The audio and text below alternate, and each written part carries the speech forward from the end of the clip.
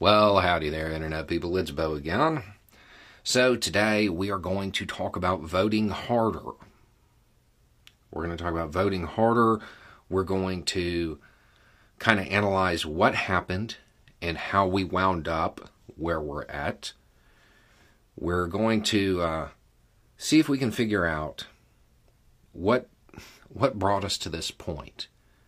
What put this country in the situation where an opinion that is heavily reliant on a guy who believed in witches is upending 50 years of legal precedent here. And we're going to do this because I got a message. Bo, I need some encouragement. I'm just doom scrolling at this point and watching all the edgy people who normally have good ideas just talk about how Democrats betrayed us by not stopping this and how all is lost. They've given up. They're making jokes about voting harder. Am I really going to lose my rights because of this? I don't see it stopping here. How do we fight back? The left has just reverted to edgy comments about how the system is broken and it's pure doomerism. While they sit there and throw their hands up making jokes, I'm one of the people that will suffer. How do we fight back? Give me something. Yeah, it's a weird situation. You have to analyze why they were successful, how they did this, because that's the only way you'll be able to counter it, right? The reality is what the Republican Party did here and how they're managing to strip the rights away from half the country shouldn't have happened. Overturning Roe is unpopular. The overwhelming majority of Americans want Roe upheld. So how did we end up here? What tactic, strategy did they use to get the country in this situation? That's where you have to start. And it's not really that complicated. It's just time consuming. They started by exploiting turnkey community networks. Networks of people that were already built, churches. They used those as voting blocks to get their candidates into local office. Then those candidates used their position to get their hands on the levers of power in the various states. Then those holding those levers in all of the states, they used that power to propel their candidates on the national level. And then to insulate themselves from the decision that they know is wildly unpopular, they didn't try to push it through, not through legislation. They appointed people who they knew would do what they were sent there to do. That's how they wound up here. That's how they wound up in a situation in which at most 30% of the country is stripping the rights away from 70%. That's what they did. You can call that voting harder if you want to. I don't see that as a inaccurate description of what they did. That's how they accomplished it. Those local power structures are voting blocks.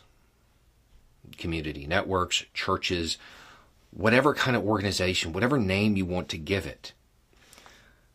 A group of people committed to an idea. Those people have power. That power can manifest in election results. And that's what they focused on. And they followed this strategy all the way to D.C. and then all the way to the Supreme Court. That's what happened. There aren't, I would imagine there are a lot of people who are heavily, who have built their audiences around the idea of being edgy, who in some ways are loving this because it validates their rhetoric. There are some people who have ideological qualms with the electoral system. There are people who don't like voting, who view it as giving consent to be governed. They're probably not happy about this, because generally speaking, those people are super in favor of people being able to make their own decisions. I have a feeling that there's going to be a lot of people who are from that part of the left who may have a change of heart about electoral politics. And it may start to fall into the whole voting out of self-defense thing. The news is new. I don't think many people expected this. I know there were a lot of people who were saying that it could happen.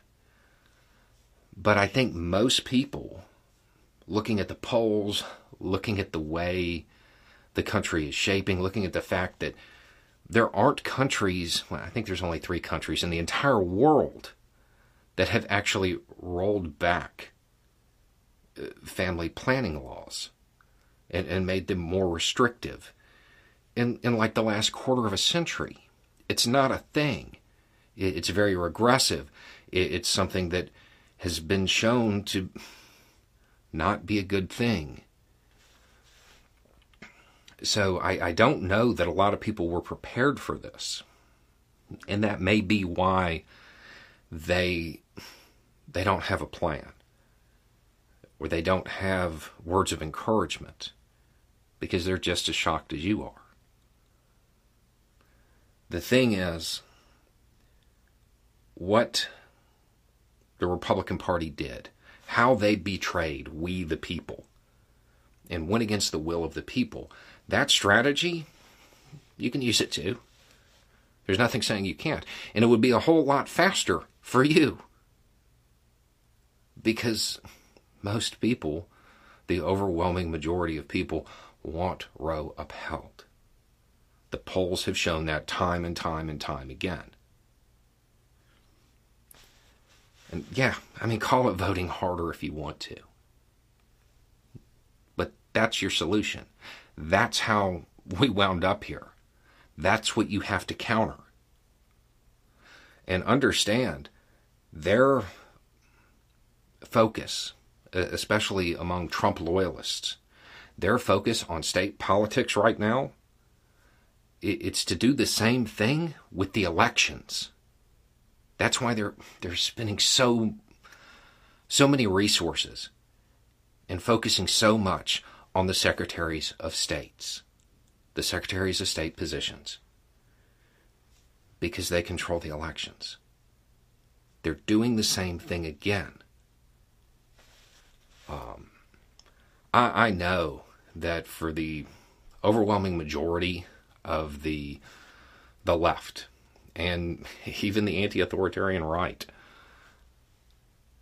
participation in electoral politics, it's not cool, right?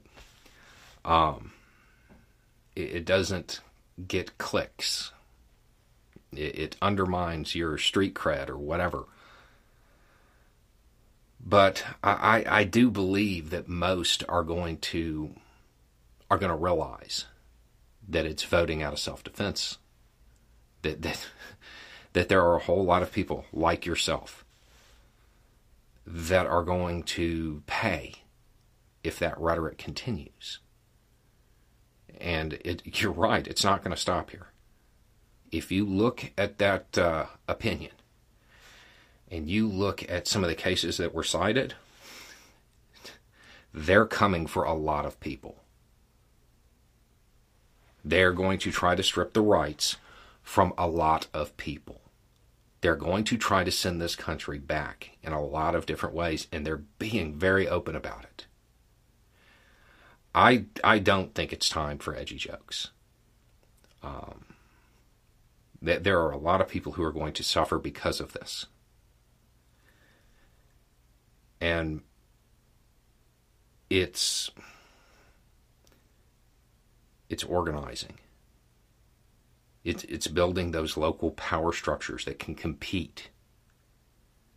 It's not relying on the Democratic establishment in D.C. They're not your solution. I know that people are blaming them right now. And I get it. I understand.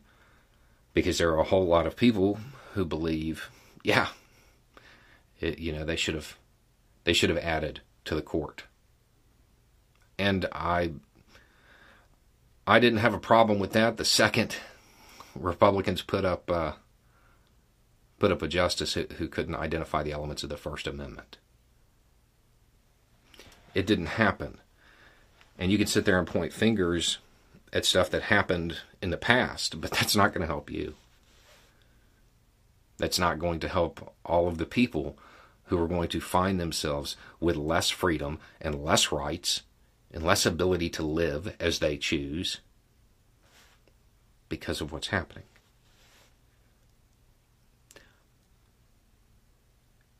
If I could encourage you to do something, it's organize.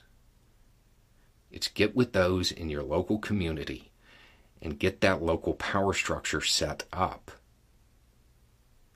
That's the solution. There's probably a really long fight ahead for a lot of people. It's going to take a lot of people working together to undo what has already happened and to stop what's coming. Anyway, it's just a thought. Y'all have a good day.